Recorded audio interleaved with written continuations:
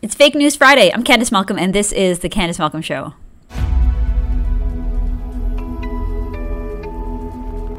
Hi, everyone. Thank you so much for tuning in today. So it is Friday, and we decided to bring back a segment that we used to do here at The Candice Malcolm Show, bring it back for the election, and it is going to be called Fake News Fridays. We're going to do it every Friday throughout the entire election campaign.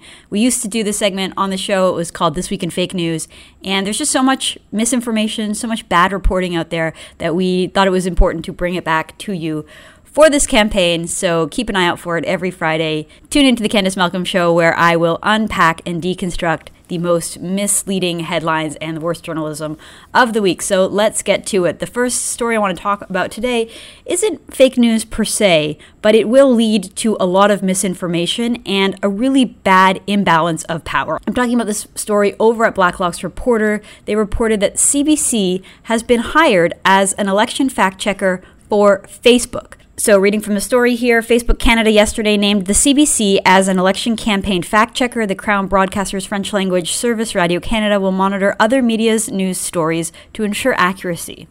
And I'll just keep reading here so we get a better understanding of what this means.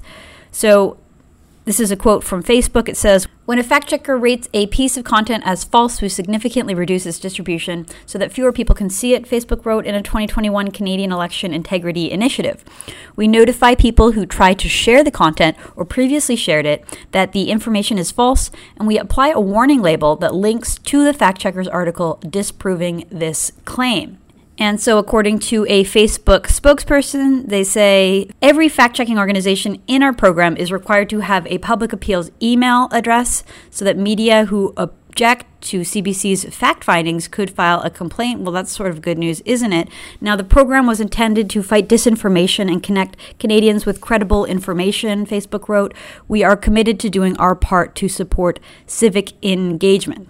Now, it's one thing that CBC routinely pushes out its own biased information, biased reports, but now they're the ones who are going to be put in charge of determining what is fact and what is not. This is an incredibly dangerous power for one media outlet to hold, especially one like the CBC, the state broadcaster, who routinely engages in biased and skewed journalism. They're open fans of Justin Trudeau and the Liberal Party, and if you doubt that for a minute, here's one clip from the last federal election of Justin Trudeau openly talking about his admiration for the CBC. This is for you, David. This is for you. No. For me? Hey, Liberal Party always supports the CBC. Who's going to taste it? We want to slow him down. Or next, check out this incredibly softball interview between CBC host and news personality Rosemary Barton and Liberal leader Justin Trudeau. Once I'm done politics, I'm done politics. Last book you've read or the book you're reading? Just finished the Patch, which was Chris Turner's history of the oil patch. But I'm also about to start the new Ken Follett, with the third book that is the sequel to Pillars of the Earth. That's your nerdy side. That's my sci-fi nerdy side. No, it's not sci-fi.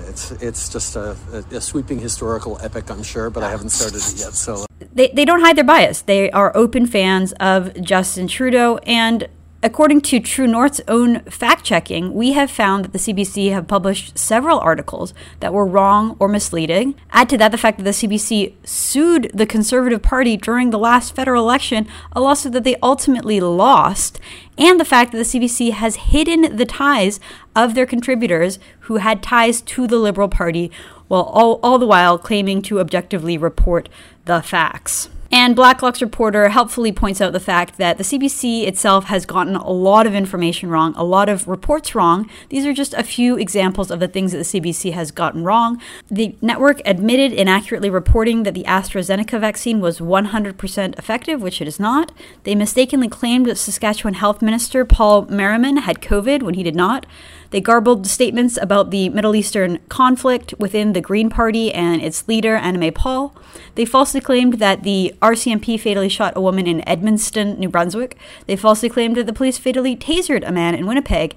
And they misidentified the first black MP elected to Parliament. So the CBC is not exactly a steward of truth. And again, this can lead to an incredible amount of misinformation being out there. So the CBC already gets over $1 billion from the taxpayer. And now they get to potentially silence and regulate their competition. They've admitted to getting it wrong several times. Their own ombudsman had to call them out for misleading their own audience. And so here we have a media company that just has way too much power in Canada. And here we see they're getting even more power in a way that can really influence the election, because a lot of people go on Facebook to get their news. And if all of a sudden it's not just the Silicon Valley titans that are tipping the scale and choosing what you can and cannot see, it's also the CBC in that mix. That's incredibly dangerous for Canada, incredibly dangerous for the state of independent media and just freedom of speech, the ability to share news stories. It's incredibly concerning revelation. And that's why it gets the #1 place in our Fake News of the Week, Fake News Friday report. But let's move on because we have a few other stories to cover.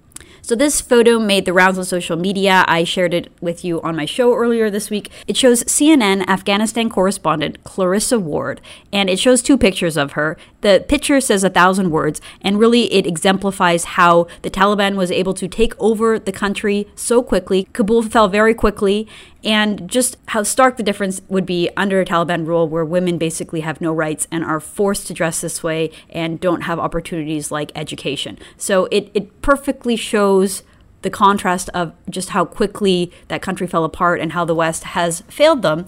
And yet, the AP, the Associated Press in the US, decided to fact-check this picture to let us know that it is missing some context. It's lacking some context. So the fact-checkers over at AP were wasting their time trying to tell people that no, the story wasn't misleading, no, it wasn't wrong, it was just missing context. And that context is simply that in the top picture, Clarissa Ward apparently is in a private compound, so she was able to dress a little bit more Western, whereas the second one, she's out in the street. But still, the fact that she had to wear that second outfit, the fact that she's forced to wear an abaya, which is that long black garb, plus the head covering, because the Taliban rule, that is accurate, that is true. So why is AP wasting their time trying to tell us that it is not true? It just shows how preoccupied the mainstream media is with what? Trying to defend the Taliban, trying to say the Taliban isn't that bad. Interestingly, this is a short article that the AP did. So within the short fact check, it included this line. It says that the Taliban spokesperson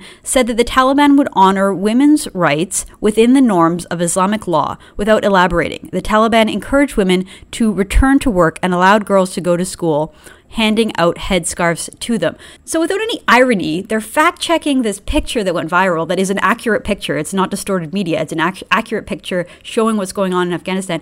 And then they include a quote from the Taliban lying and saying that women will have rights, and they don't bother to fact-check the Taliban. They're not fact-checking the Taliban. They're putting the Taliban's statement out as fact in their fact check. It's just so ridiculous. And on that same vein, of course, the CBC jumped right in to that. Look at this headline: Taliban vow to honor women's right within Islamic law in Afghanistan. They took that same Taliban PR message and they're parroting it. They're putting it out without enough skepticism, without doubting it, and just saying, you know, Islamic law for women isn't really that bad. It is so sickening to see the mainstream media pushing the Taliban lines and defending the Taliban. Why on earth would they defend the Taliban? It makes no sense, and it is just absolutely enraging, especially to see the state broadcaster doing that. Okay, I want to get to one more story for Fake News Friday. This one we covered here at True North. We did our own fact check. So the headline here, CBC, Aaron O'Toole opposes mandatory vaccination for federal public servants and